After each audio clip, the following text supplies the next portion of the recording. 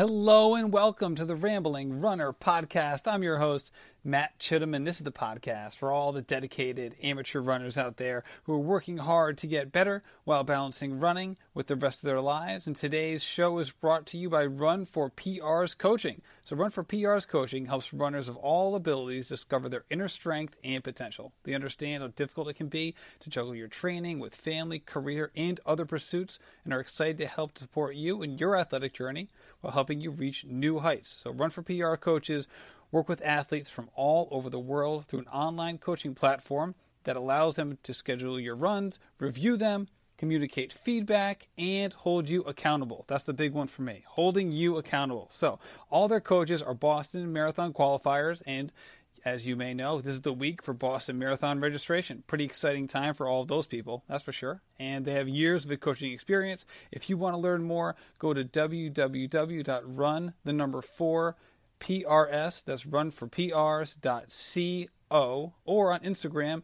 at run4prs. And you go on there, you fill out your form, and in the How Did You Hear About Us section, just type in Rambling Runner. So that's how you heard about it, and I would give it a shot. So with that being said, today's episode is with an absolutely, I feel like I've been saying this a lot, an absolutely incredible runner. So today's episode is with Jenny Hitchings.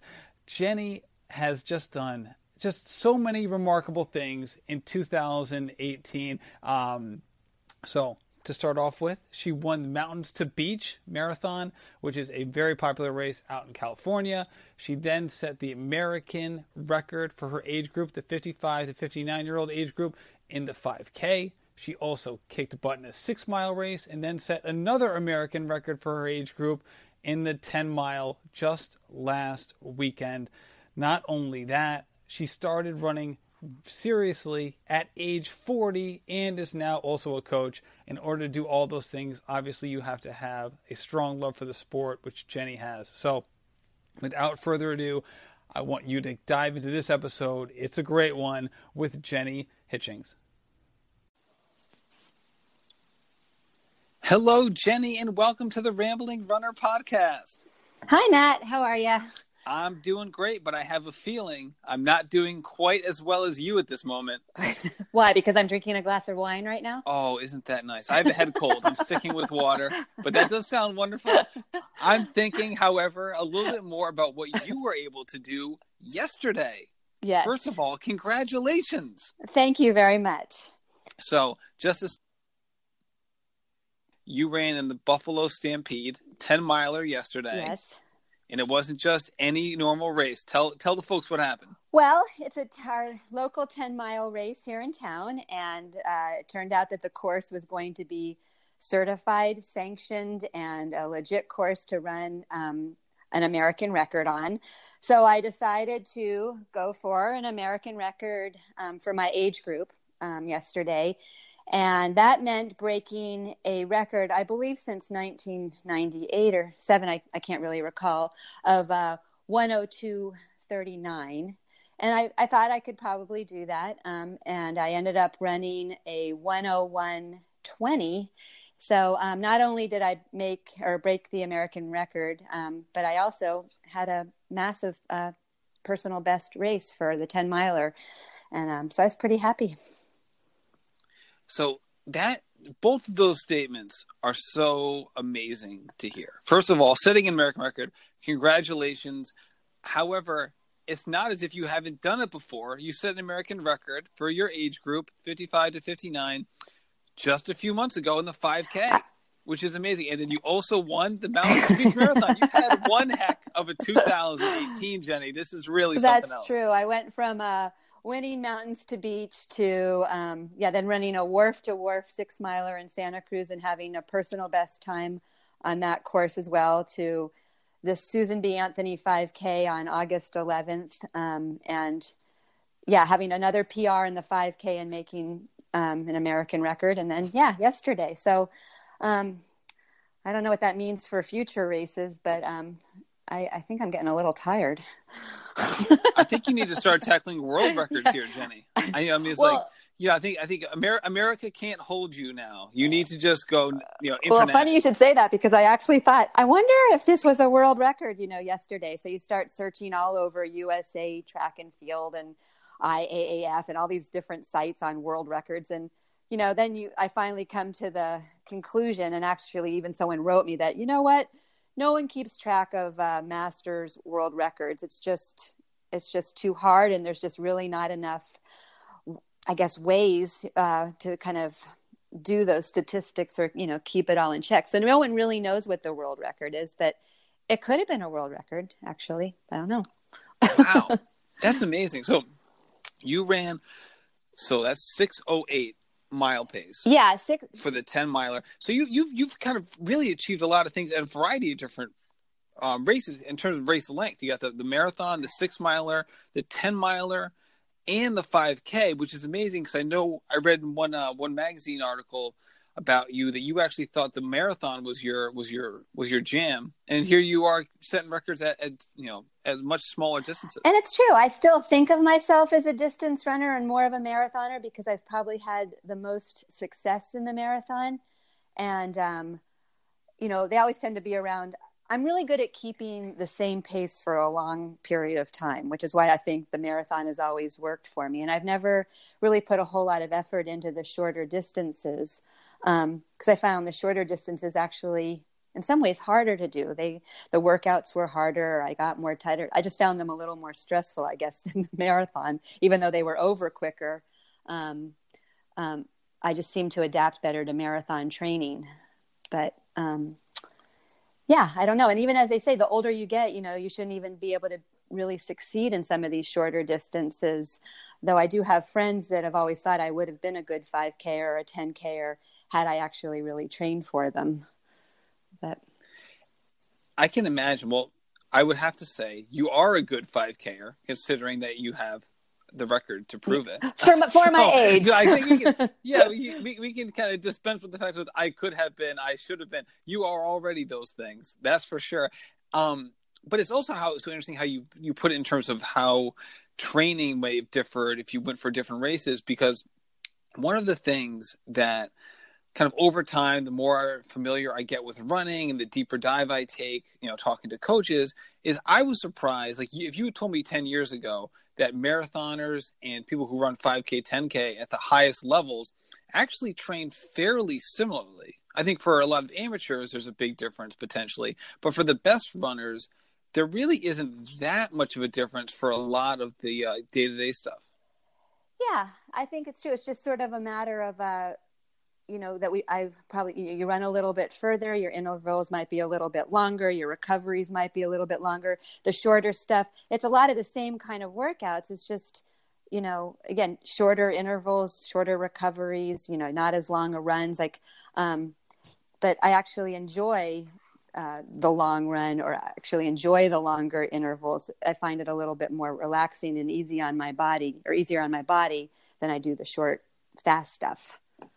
All right, so I can't wait to dive in to each of these races because they're all simply amazing. I mean, any one of these races could basically be an entire podcast in and of itself. But before we get into them, I think one of the most interesting things that I read about you when I was doing the research for this was that you basically started running competitively at age 40 back in 2004. Yes. So walk us through prior to that time, what from an activity standpoint, how active were you? What kind of athlete were you, maybe in other sports, or just what kind of active lifestyle were you living up to that point? I have to say that I've always been active, but I never really knew my potential as a runner until I hit about late 30s, 40 but I started running when I went to UC Santa Barbara, and I just wanted to stay fit. And how can you not want to run in Santa Barbara?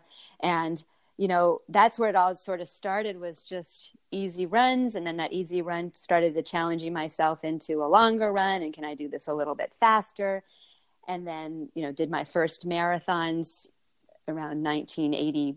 I don't even really remember, 82 or 86, I think it was, in about a 4-hour time period. I did San Francisco Marathon and LA Marathon as my first marathons. And I just really didn't take it that seriously, but that's what I did. I ran when I was in high school. I played soccer. I was on the swim team for a month. I don't know. I was never really that great at these things, but I sort of wish I had done cross country or track and that stuff in high school, but I didn't. It would have been interesting to see what kind of runner I would have been way back when. But so athletically, I really didn't do that much, though I was an active person. And then, started at Santa Barbara and just kind of kept continuing day to day. And it wasn't really until I got married, had some kids, and then moved to Sacramento and joined my first running club here and met people who really knew how to run and really knew how to train. And they got me very involved in just the whole running community and races and how to do it correctly. So now, what run club is that? Because I'll tell you, I'm an East Coaster, but I swear, and I've said this in another podcast as well. So it's just one of those things that it's kind of like this red blinking light from across the country, is that Sacramento seems to have such a strong running community, not only in terms of the amount of people, but the connections, amongst all those people. I think it's gotten bigger and bigger. At the time when I first started running in the clubs, there was only about 3 or 4 running clubs. And the one I joined was the Buffalo Chips Running Club. And actually, they're the ones that put on the race yesterday. That's the Buffalo Stampede. And so that was the first one. And I was there for quite a while and ran with them and on the board for a little bit. And then I coached their team for a while. And then I parted ways with them and tried running some ultras and joining Fleet Feet Ultra Team for a little bit. And then after that, basically went on to being on the SRA Elite Team, which is my team right now, and also running for Rabbit Elite as well. In SRA, they're the ones who put on CIM? Yes. So that's Sacramento Running Association, and they have an elite team. And yes, so they put on a lot of races actually up this way. And even since they've come into the area and they've been formed, we've gotten even faster and faster runners coming to Sacramento and joining the team. And it's built quite a reputation for itself. So that's been fun. So when you've started picking up running, fairly seriously around the age of 40, what did that look like for you, say the first year or so, in terms of, your weekly mileage and what you were looking at in terms of short-term and long-term goals? Well, even that, I just, I joined the club. I made some friends who were running. They sort of showed me how to do a couple workouts. Like I never heard about an interval or a fartlek or I don't know, pickups, any of that stuff. I just always went for a run. And so now I had these people sort of teaching me about different methods on how to train for certain races. And I would sort of follow along, but not really know what I was doing. I didn't have a whole lot of direction with it. I didn't have a schedule that I actually followed. But they just sort of taught me a lot about running in general and pacing and that kind of stuff. But I started getting hurt more and more. And, I think I wasn't quite listening to my body right, or I wasn't doing maybe the intervals correctly or taking the right amount of recovery or whatever I needed to do. So I finally, hired a coach, and his name was Brett Schumacher from Arizona. And I hired him and I worked with him for about 8 years.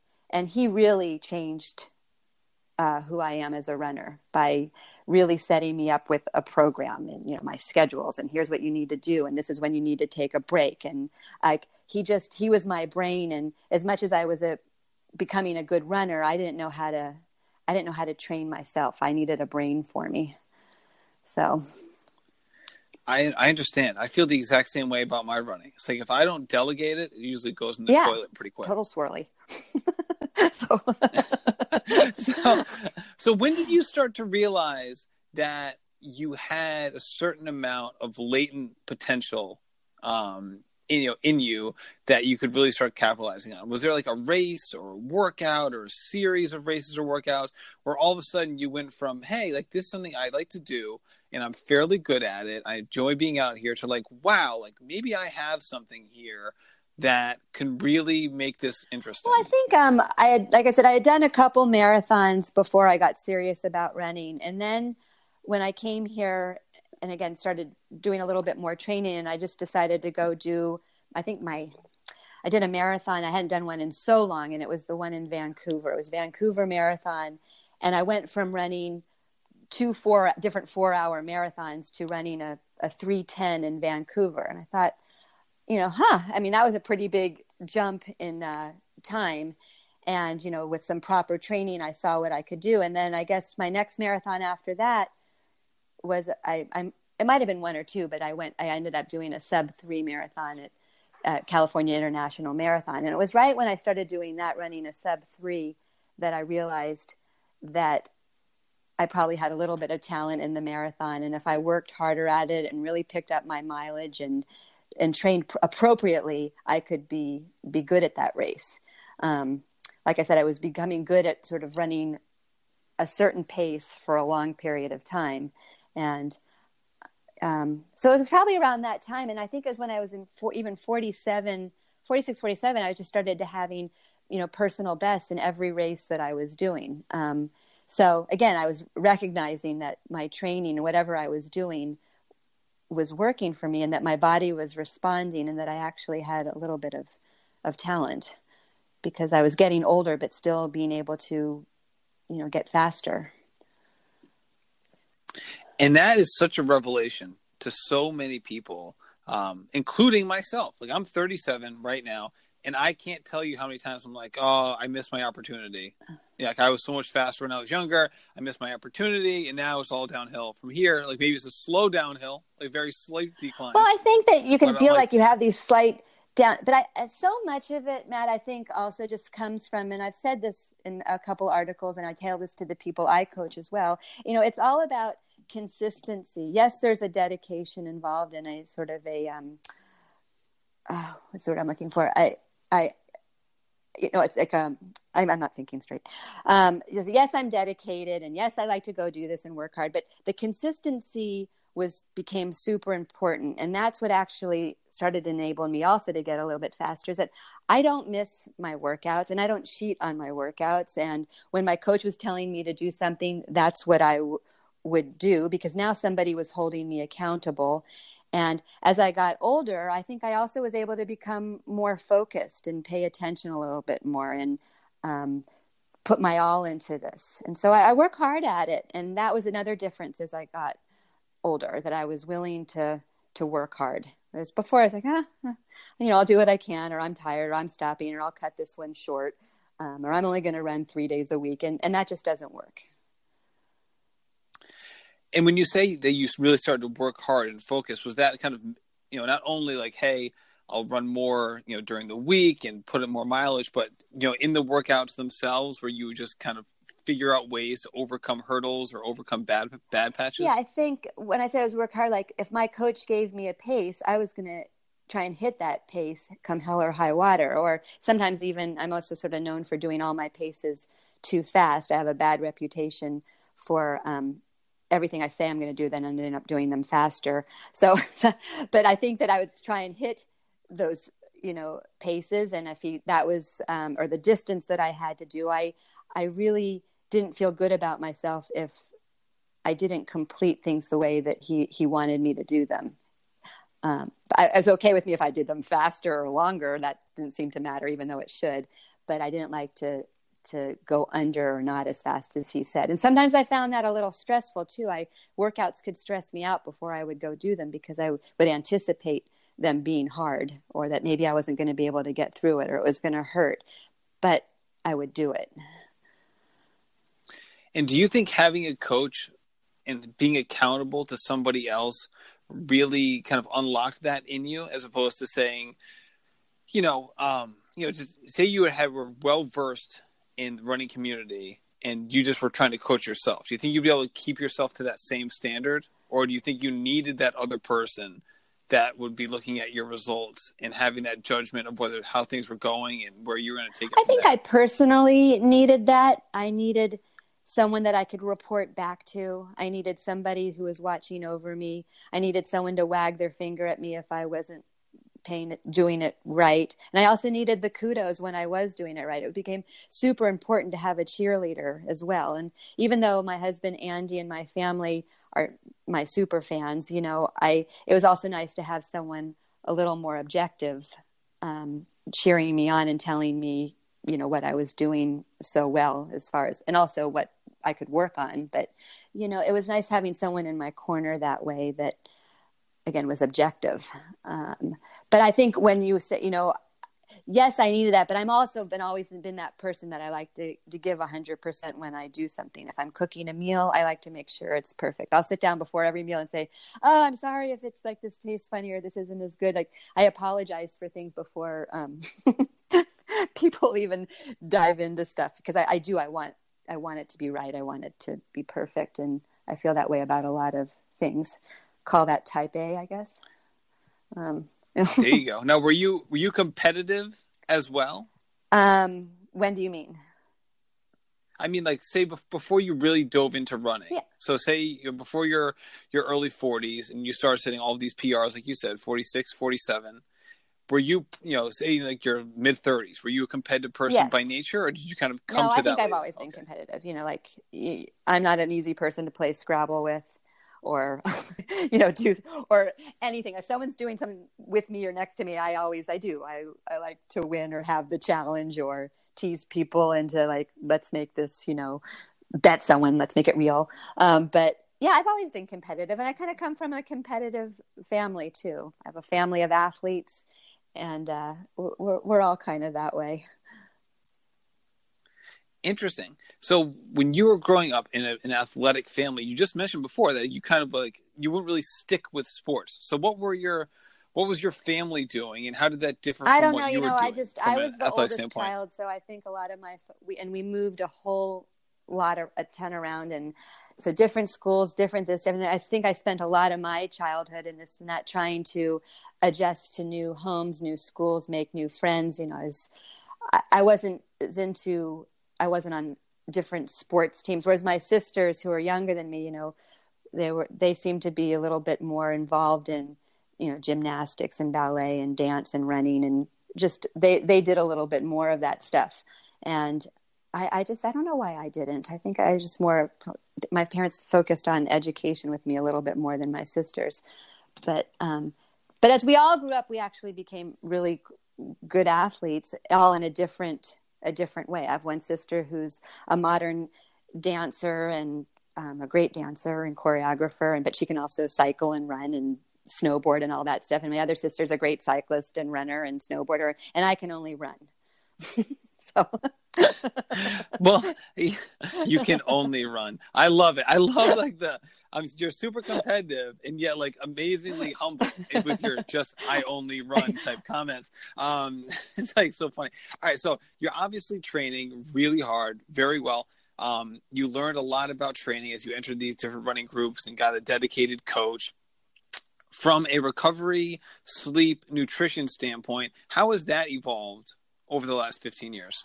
well, I think I've always been good at recovering fairly fast. I've been, you know, at the time I was a pretty good, you know, sleeper. I've always been nutritionally, eat well, but I'm careful. You know what I eat? I don't eat a lot of crap. I eat things that make me feel good or make, you know, my body work well.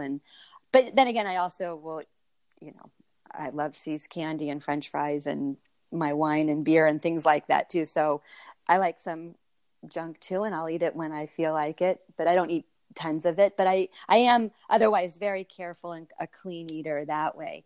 And I think that sort of evolved as my running evolved too. You start to figure out what works for you with your running. Like, I know what doesn't make me feel good. I know what's going to set my stomach off. I know what's going to make me sleep poorly. So I've learned over the years what to avoid and what works for me. And that's been some lessons too, because I had many years of having GI distress and stomach problems, and for a while was ruining many races of mine. And that took some time to figure out what I was doing or not doing that was creating the GI issues. And I'm not even certain that I've come to a conclusion on it, except sometimes I think it's a hormonal something I'm going through. Sometimes it's, you know, not that I shouldn't be eating dairy. Sometimes it's too much fiber. I never really know what the trigger is, but I just avoid some stuff at all costs before hard runs or races, for sure. And are these more like, the longer runs? Like, would you have an issue like in a 5K, 10K, or is this more of like anything over an hour? They seem to be when I was having it. I'm sort of in a good phase right now, obviously, but I think they tend to be when I'm doing a harder workout in general, and sometimes longer. I mean, if I was running 20 miles at a nice, easy, steady pace, I wouldn't have a problem. So it's always when I'm working hard and things get churned up. And sometimes it doesn't even hit me till right after the race is done. And then I'm in agony, and then it goes away after an hour or something. But, and then there are times, obviously, during a race, usually after the 10 or 13 mile mark, I can get into big trouble. So, but that sort of has come and gone throughout my running career. And like I said, right now I'm in a good phase. So. And that's an issue for a lot of people, especially people with, say Crohn's or things like that, where it can be really, hamper what they're trying to do athletically. And obviously we've all had certain issues, right? Every runner has a GI story for sure. Some people it's more chronic, and it certainly can be something that can really hold you back. Before we get into the next thing, I do want to say thank you to Run for PR's coaching for sponsoring this episode. Basically, and you just mentioned before, Jenny, that coaching can be a big unlock for a lot of people. And with Run for PRs, the biggest thing is, why have an online coach? Well, it's pretty easy. First of all, for some people, it can be hard to get to your local running clubs or to have a coach in person, whereas an online coach, people are there. It's very personalized for you, right there at your fingertips, whether it's texting or emailing or giving them a call. Also, with the advent of your phones and your Stravas, you can just have any of these. We'll just sync right to your device, and you can just get all of your information right to your coach, and they'll get back to you right away. Best thing to do, is to go to runforprs.co and check them out. So, with all that being said, let's just dive into 2018, because this is amazing. So before we do this, I want to ask you a question that I feel like a lot of people struggle with. I personally struggle with this, so I can speak just individually. What is it like for you to have the confidence to do something, to attempt something that either you've never done before as an athlete, or it's in case of these records that you've set that no one has done before for your age? Like, how do you have the confidence to do that sort of thing? And obviously it works out for you, but I know I struggle with that, and I know some other people do too. Well, confidence is a strange thing. I think that I wouldn't take on a lot of these things if I didn't think that it was in my ballpark. And I think some of the races I've done over the last 5-6 years have led me to believe that these were paces that, with some training, that I could achieve in these races. And I, as I get older, and the 55 to 59 age group records, I don't call them soft by any means, because they're still very challenging records to break, but they get a little bit easier and easier as you get older. And I felt that with the way I was running, or the way I am running, that these were still achievable records and times I could break, and they had been around for a long, long time. And I just think that there was something that I realized too, that I just turned 55, and I'm sort of pioneering this age group of women kind of coming up on this age of running, that there weren't a lot of people or women my age who were running like that at 55, 60, whatever it is. And I'm sort of leading this group of women that's coming up on this. And any record I break, I'm pretty certain I might not have it for that long, because women are getting faster and faster. So because I'm coming up on this, and I'm I'm using the word pioneering just because there aren't, again, that many women my age doing what I'm doing. But because I'd been doing it and I felt like these were achievable times, I thought, okay, I can give this a whirl. I've done that time before, somewhere around that time before. The surprise came more when I was actually doing these races even faster than I thought I could, or, having my own personal record. So I thought that was doable, but Matt, I go into every single race. I don't care if it's a local 5K to some 5K, a race where nobody even knows who I am. a nervous wreck. I'm always nervous. I always lack confidence. And that's sort of the interesting thing is I'm confident enough to try, and I freak out and want to throw up the night before. I just like you were even nervous talking to me on this podcast. I was like, oh my goodness, you've done such harder things than this, Jenny. You're going to be great. So the night before, you want to throw up. You're so. Tell me, the half an hour, the 20 minutes before a race. Is it still there, or once you start warming up? I actually can get nervous a week up before a race too. Though if I think about it, like I can get myself into like a hot, sweaty mess. Just thinking about it. I hear you. I am nervous as heck. I have a race on Sunday, and I cannot stop thinking about it. My stomach is in knots. It's Monday. I have 7 more days. I break out into a sweat, or sometimes I cotton mouth, or I can't think straight, or I feel kind of sick. And I drive like my husband Andy crazy. I mean, why are you doing this then if you're so nervous, or you don't have to do it? I'm like, well, yes, I do. I have to do this. I want to do it. It's like, well, then act like you want to do it, But I get. And it's all about confidence. That's, I think, is that I lack some confidence that I'm really going to be able to pull it off. I also have the confidence in knowing, okay, I know what it's going to take to pull this off, and it's going to be hard, and it's going to hurt. And then that makes me nervous because I know these things hurt. They always do. And what I should have the confidence is to know that I've done this before. It's never quite as horrible as I think. And I always do okay. And I wish I just believed that in myself. Like after every race, like, okay, I did it. And I did that pretty well. I wish I could go to the next race remembering how the last race was. And that's what's hard. I tend to keep forgetting. Why, have you had some experiences that didn't go well that just start to resurface in those moments? I've had, especially with the marathon, you just know how long it is. You know what it's going to take. And it's hard, and you've trained so many months for it. So then as you start to get closer to race day, I get really nervous and start to lack the confidence in my training. And maybe it's not going to all come together. And maybe I should have done one more 20 miler or something at pace. And maybe. And yes, there's then been those races, and you get out there and you feel well trained, and something happens. Your calf blows up. You end up in the porta potties, 5 times.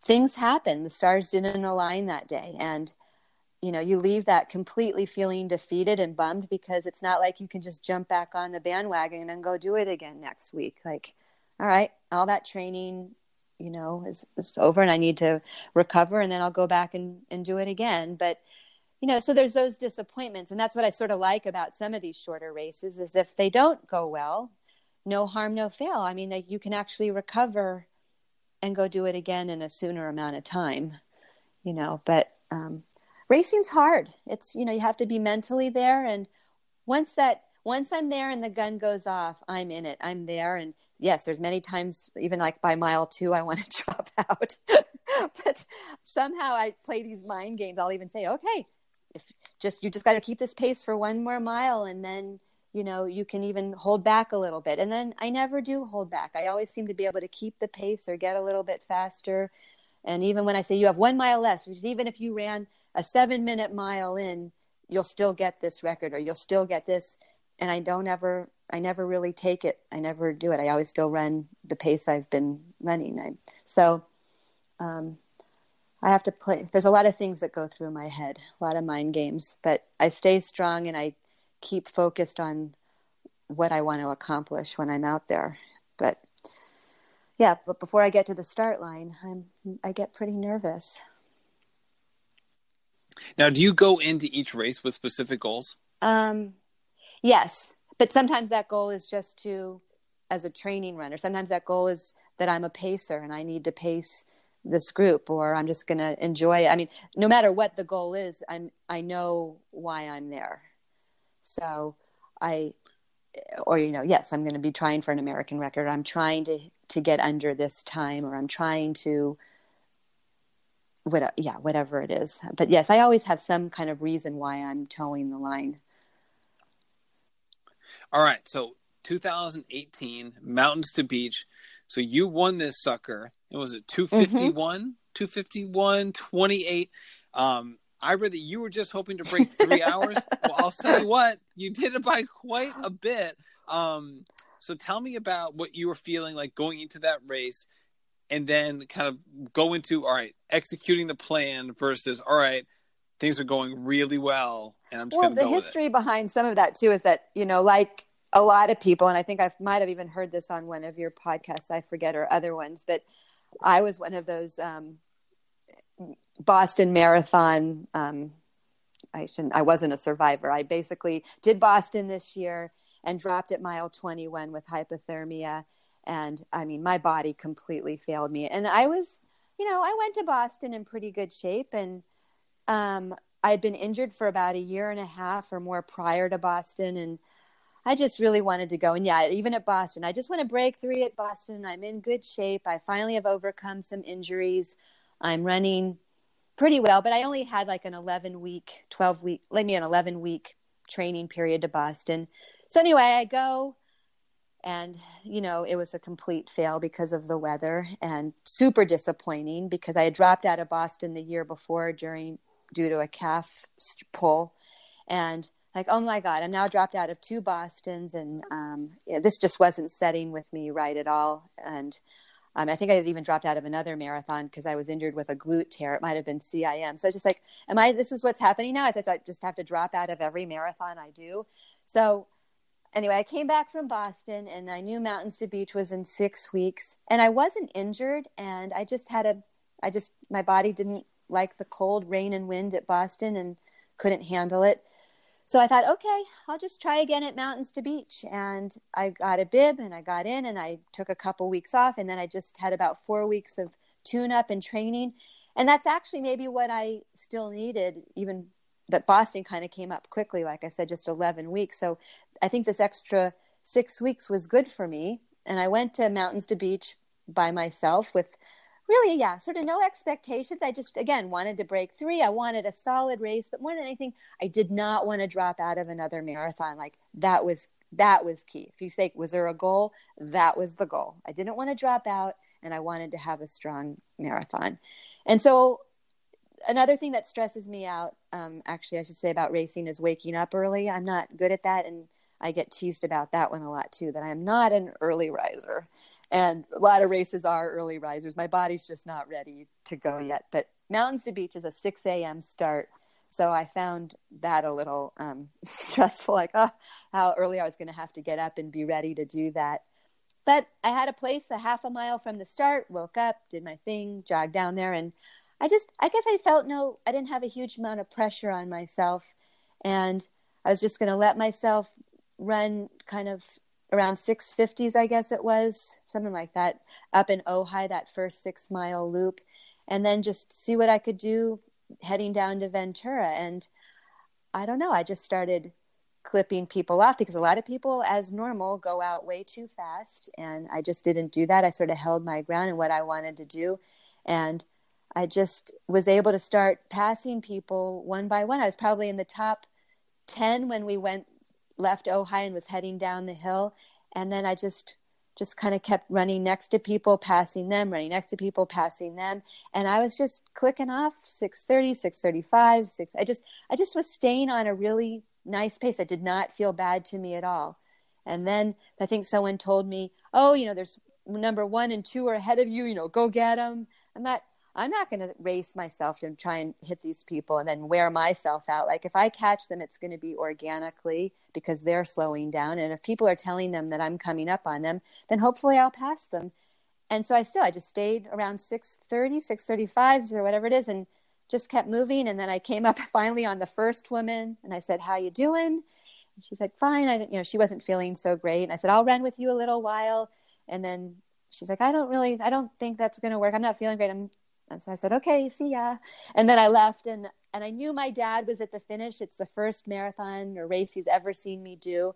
I'm like, I'm going to win this damn thing. And my dad's there, and I'm not giving this up at this point. And now I have about 2-3 miles to go. And I just went for it and decided I wanted to win. And nobody passed me. And I did it. That's awesome. It's just so special to hear that your dad, his first race watching you, you win the sucker. So what did you close in? Do you know what your last couple miles Probably were? around the same thing. I think I was still around that 6:30, 6:35 pace. I don't believe I got a whole lot quicker. I was definitely getting tired. And when you get down into Ventura, it feels like a sort of a slight incline for a while. And then you get to the beach. It just seems like relentless to get to the finish, you know? So, and there's also sort of this point too, where I knew I was going to win. So I guess there's a part of me too that wasn't so worried about my time. I really wasn't watching the clock as much. So I even sort of surprised myself when I saw the clock as well. And so that was fun. That was a really fun day to do that, and to go from dropping out of marathons to having a crappy race at Boston and after being injured for a year and a half or more, to winning a marathon and beating, you know, all the other people and doing that I was then 54. I hadn't quite turned 55 yet. It was really special, and certainly does something to your psyche that, okay, in my mid 50s, I can do anything here. I'd certainly say so. Now, you described your pacing and how you felt as a very like positive, like glowing experience. Like you're just clicking off these miles. It sounds so relaxed, and like you're running free, running happy, and just making it happen. Do you have any of that competitive juice going with you? Like, hey, I need to, you know, avenge those 3 DNFs. Like, do you have any of that, or were you trying to stay positive? I was trying to stay positive, and sometimes avenging those DNFs, that's kind of scary because it actually can make you have another DNF. Like I wanted to be careful too. So even on some of the little uphills at Mountains to Beach, if they'd slowed me down a titch, I'd say, okay, it's slowing me down a little. I'll make it up on the downhills. Like I was going to go with how my body was feeling, and my body felt really good. And I didn't want to do anything that was going to jeopardize how I was feeling either. And if picking it up to catch number 1 or catch number 2, or, you know, trying to get that guy, like that could also mean pulling my calf, having my butt hurt. Like I wasn't going to go there. And so I just let my body do what it was going to do. And 2:51, was that a PR for No, you? when I was 47, I ran a 2:46, and I just missed qualifying for the Marathon Olympic trials by 10 seconds. I did that in Eugene, Oregon, and that was a bittersweet race. I mean, that was a big PR for me, and I just missed qualifying by 10 seconds. So that was, you know, a great race, but that's my fastest, was 2:46. And then when I was 52, I ran a 2:49 at CIM up here and broke a 30-year course record for my age group up here. It was held by Sister Marian Irving. We called her the Flying Nun. She had it for 30 years. And so I broke that course record. And Sorry about that. I'm like fighting a head cold here. 2:49 at age 52. That is unbelievable. That is so awesome. My goodness. That really is incredible. But like I said, as we get older, the women are coming up on me. I held that for a couple of years, and then Molly Friel turned 50 and snatched that from me. And Molly Friel was on this episode, was on this podcast in January. She had a great CIM in 2017. She kicked some serious butt. Both of you got it going on. There's no question about that. So when did you start to target the 55 to 59 American records? Well, when did that come into reality? What came into reality about that is that, well, first of all, I'm not with my old coach, Brett, anymore. And then I hired this new coach, Jenny Spangler, and she's out of Chicago and a marathon Olympian in her own right. She won the Olympic trials right before going to Atlanta, I think in 1982, I want to say, or something. But so I've hired her and been working with her. And so some of it came after talking with her, but also when I was running Mountains to Beach, there just happened to be these people on the course who were watching me and cheering me on. And then they Facebooked me later or wrote me an email and just basically said, we saw you. We now know how old you are. We thought you were, 25. And I said, well, that might've been a 25-year-old. Actually, the first person you saw, that wasn't me.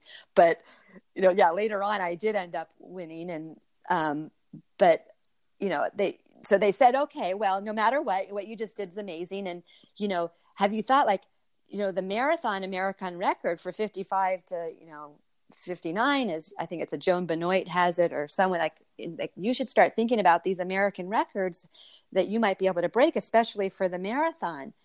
And that had never even really occurred to me. So someone just randomly who watched me on the course sort of planted the seed. And then I started, being a little obsessive compulsive and getting on USATF, records and seeing what all these records were for these races. And I knew I was going to start doing just a little bit of shorter stuff through the summer because Jenny, the coach, she thought I should just, back off, these long runs and marathon stuff for a little bit and work on my speed and some short stuff. And so when I started seeing these times, I thought, okay, I can try and go for some of these. That could be fun. And so that's when it started with Wharf to Wharf and then the 5K. And I haven't really put my heart set on a 10K yet, but I'm sure there's one out there I could do. And yeah, the 10 miler. So. Yes. So the 5K was on, as you said, August 11th. You ran 18:05. So you broke the previous record by 27 seconds in a 5K, which is remarkable. 27 seconds is a long time in a 5K. Yes. That's for sure. And you ran 5:49 pace going in. Was that something that you thought you had in you? Was that kind of the range that you had expected? I expected I could do sort of what I've done fastest in my whole life, which is like an 18:20 or 18:25. I've just, that's another thing that's sort of funny about me too, is that for someone who runs as fast in marathons as I do, my shorter stuff should be actually a little bit faster. And I think that's because I never really trained for it. But if you look at, if you run a 17 this, then you should be able to do a 2:49 that marathon. I never worked out with those things. I always seem to run faster, longer distances than my shorter stuff dictated. So I just thought that I could maybe do what I've done in the past around an 18:20, 25. I'm like, okay, I can kind of beat an 18:32. I think I could probably do that with some 5-6 weeks of training. And so that's, but then I started doing 800s, 400s, all these things. And some of my, my splits and my times, they were just sort of leading that I could run fast, but no, I didn't think I would run that fast. So what were your mile splits for that? I forget. I'd have to sort of look at that, but I think I might have hit anywhere from 5:45s to 5:50s in there. I kept that pretty solid pacing. Okay, so you went out pretty fast, which is always a mistake in a 5K because there's no build up to that, And so I thought too, well, there's a chance I could, die, around the last half mile, and I did. I started getting super tired. It's that 0.1 that kills you. You always forget that that's like another 40 seconds or whatever it is, 30 seconds. Oh, that's the part I love. That's the part where I can go anaerobic. It's like I lived like the aerobic death for 3 miles. I can finally go anaerobic. So, but I don't know. And then I wasn't first in that one either. I think I passed the first woman who is also a masters runner and I think has gone to the Olympic trials for a marathon too. But I passed her with about another mile to go. And I just, again, sort of just held on. Sometimes when I want something bad enough, I just like, I can do it, but it wasn't easy. That's for sure. But I did it. I didn't feel too horrible though either. So, not that I could have gone faster, but I wasn't suffering. And you spoke before about how you don't think these records will necessarily last forever because of just who's coming up after you, the next few years or even extended out, 10 to 20 years when you see just the state of women's running in America now, maybe it's unparalleled as it's ever been. The professionals are really doing well. They're winning major marathons and other races as well. And you've kind of seen the entire evolution of this because the beginning of the Olympic marathon was about 35 years ago. So you've seen this whole evolution.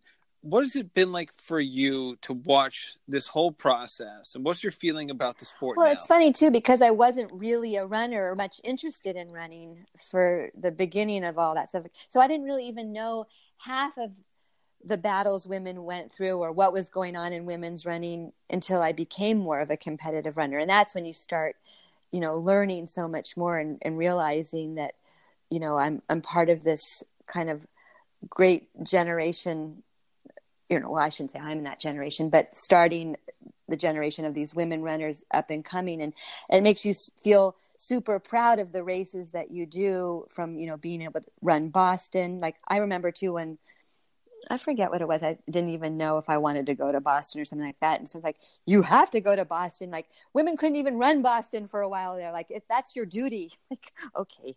But it makes me feel,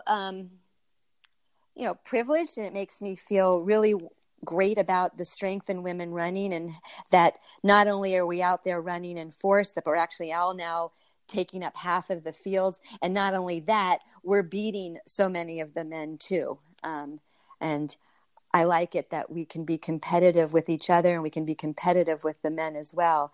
And that's super empowering. And there are certain terms that I've always sort of found offensive. Like I hate that term when guys were saying, oh, he got chicked, or, you chicked him. Like that stuff really annoys me. It's like, no, I'm actually just a faster runner than him.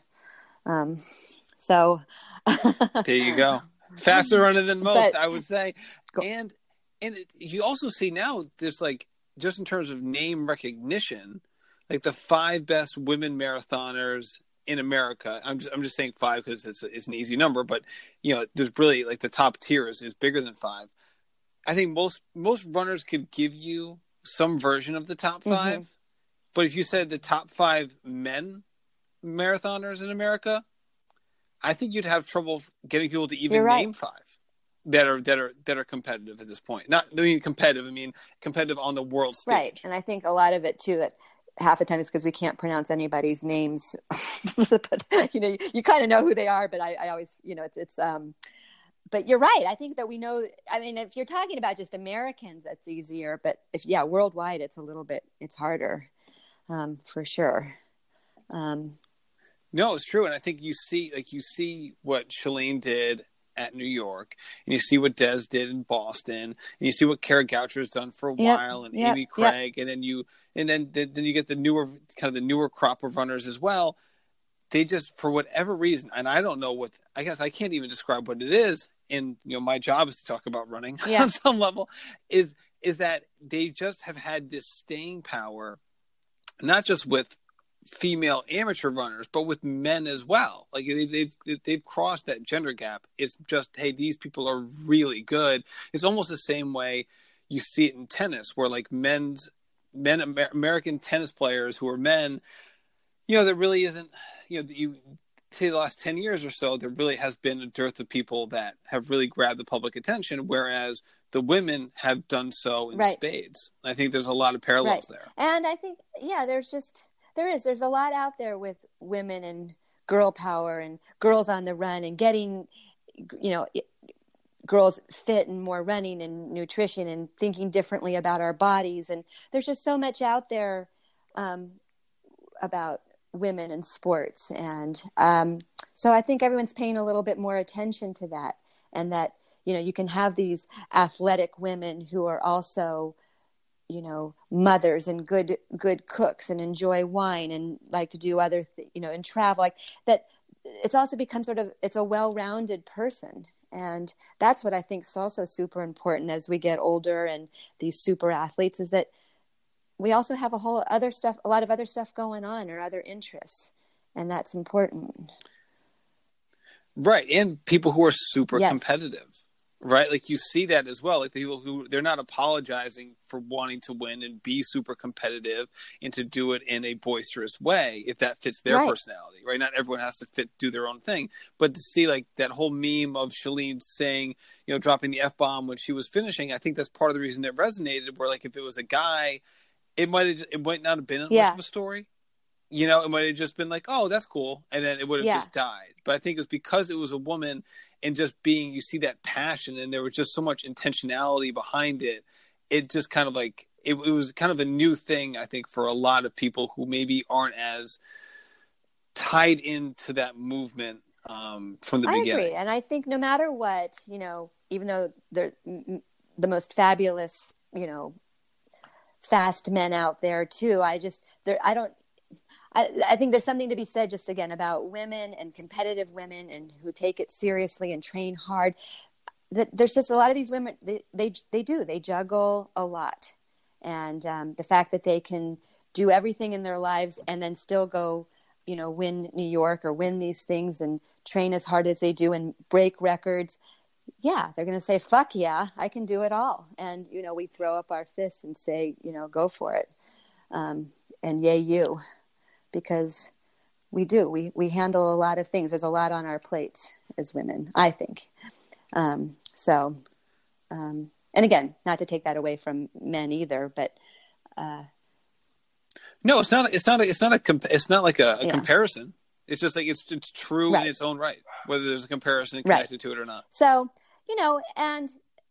so I think I sort of said that to be said too, when I say that a lot of these things I've done, I think that, yes, I might not hold on to these records for that long. I don't know. But there's also that sort of part where everyone's bodies are going to have to hold up into their 50s as well too. And if they've been running since, high school and college, or they keep on going, or however hard they've been working and competing, they have to stay healthy, strong, and also keep up the desire to want to do this in their 50s. So that remains to be said too. Like, how long can, women hold on to if they've been running their whole lives? It's true. I mean, you see it even with college runners, who, when they leave a college program, a lot will just say, okay, I need to take a breath here. And they kind of back off for a while, and maybe they'll get back in it later. Maybe they don't. But you're right. There is the longevity and consistency component can be tough for people. Say they competed professionally for 15 years, and they want to keep going professionally for another 25 years. Not professionally, but keep training at a high level for an additional 25 years or 15 years or something like that. Ultimately, people are going to slow down, and that's what happens, especially if you've been running since high school. I think for me, it's helped that I didn't start till a little bit later in life. And yes, it's been fun and kind of amazing that I'm even getting faster at times at 55. Like, I can't explain why that's happening other than, yes, consistency, working hard, putting my mind to it, and then plain old probably genetics. But, I think that there's something to be said about starting little bit later too, and not, putting all that wear and tear on my body as a young kid or, young adult.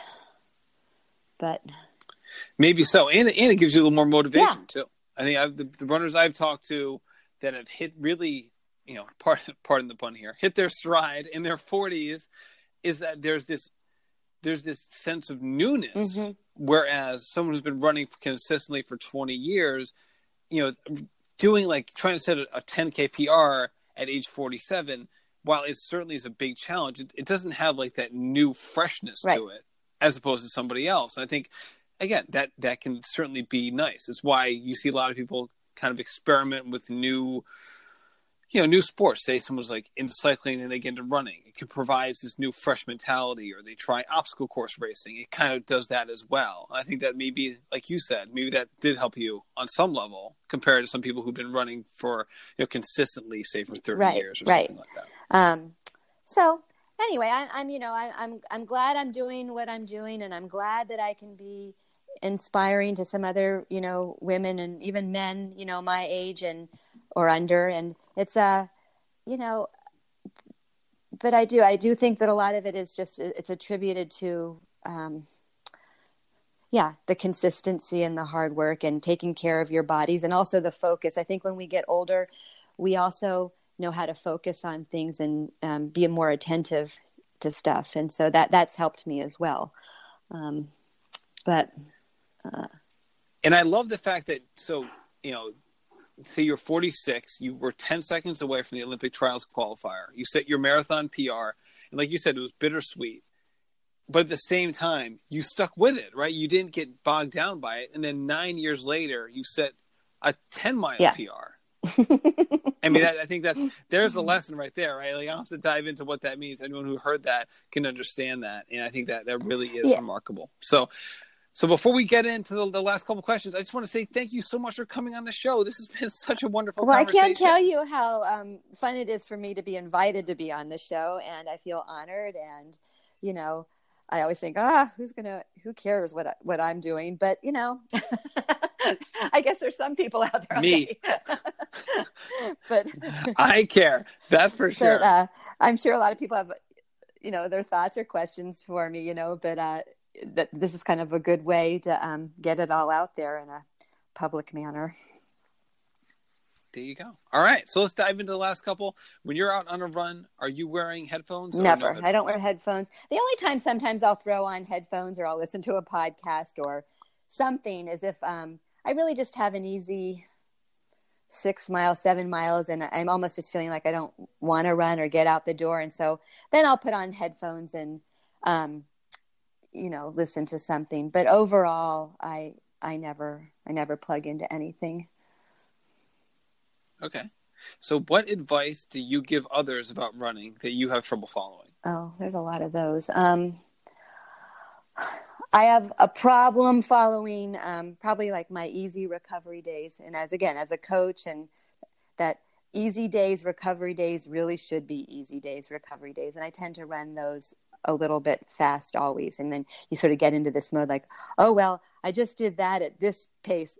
Now I'm just going to keep it up for the rest of my run rather than holding back like you should. I get competitive with myself or I just want to get it done. And I end up running sometimes those easy recovery days a little bit too fast, which can be hard on your body because then you just never really have the time to heal or to recover for your next, workout sometimes. So sometimes I feel like I'm just tired a lot. So I really need to work on that still. I still am not great at cross training. I'm not great at stretching and rolling and doing stuff after my runs. But I am pretty good at getting massages and body work. I'm like, I'll just have somebody else do that for me.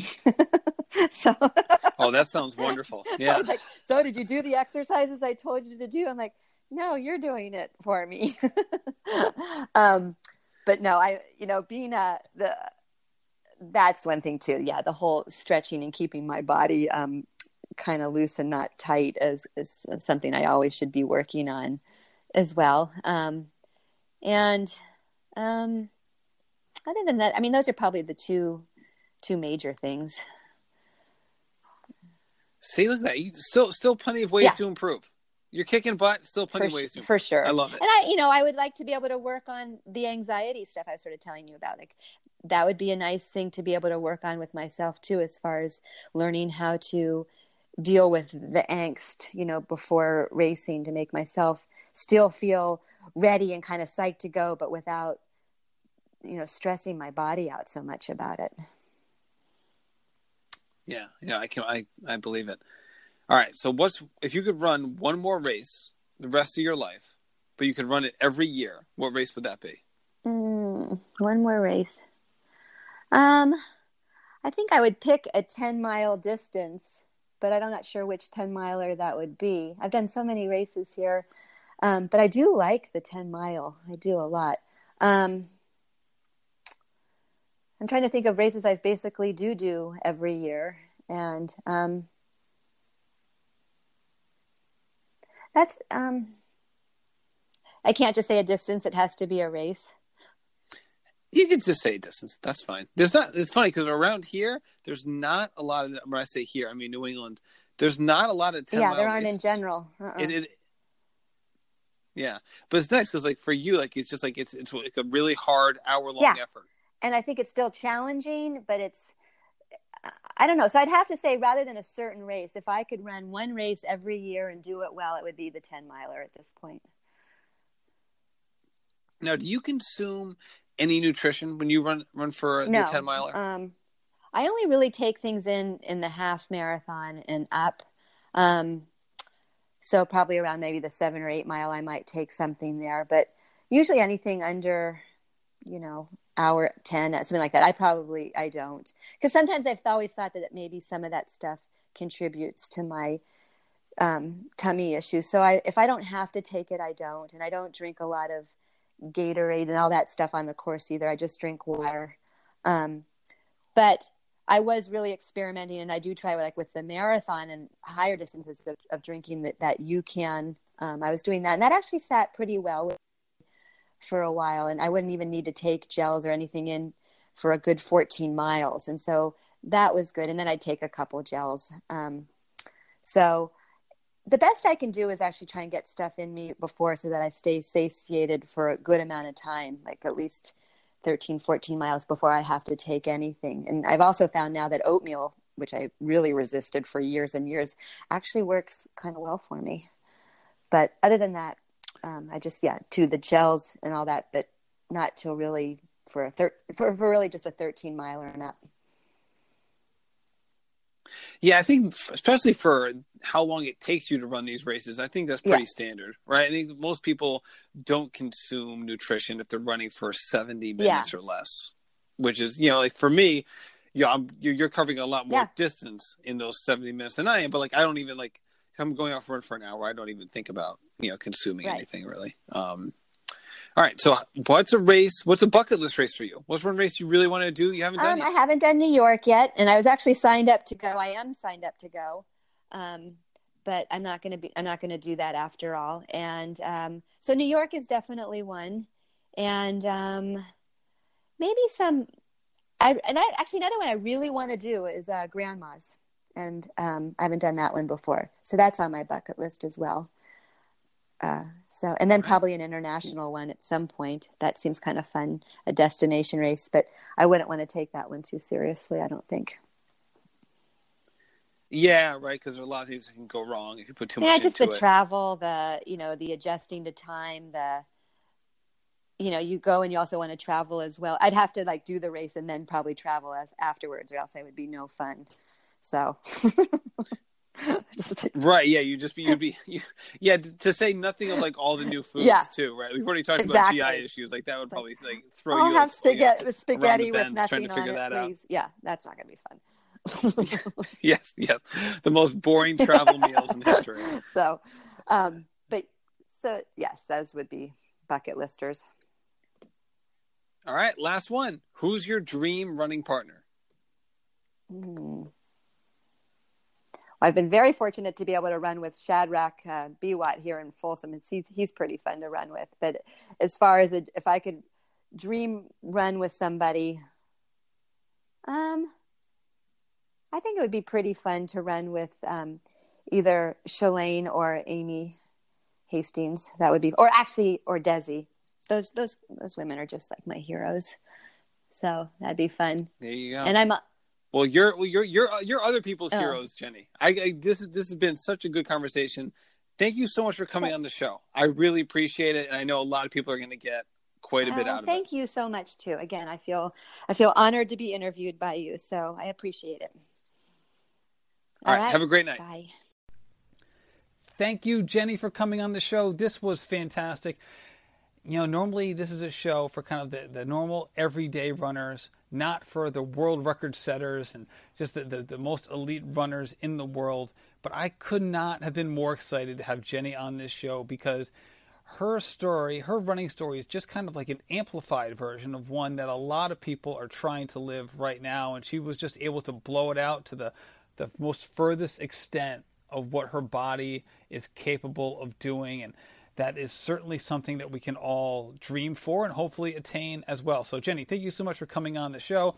Thanks again to Run for PR's coaching. I cannot recommend having a coach strongly enough. For me, the two biggest hurdles that I face in my running, I have plenty of hurdles in life, but from a running perspective, the two biggest ones are not having to think about what workouts I need to do and make sure I'm being held accountable. And that's where having a coach is very instrumental for me. And I think that if you don't already have a coach, check them out. And on the form, when you sign up for more information, just type in Rambling Runner in the How Did You Hear About Us section.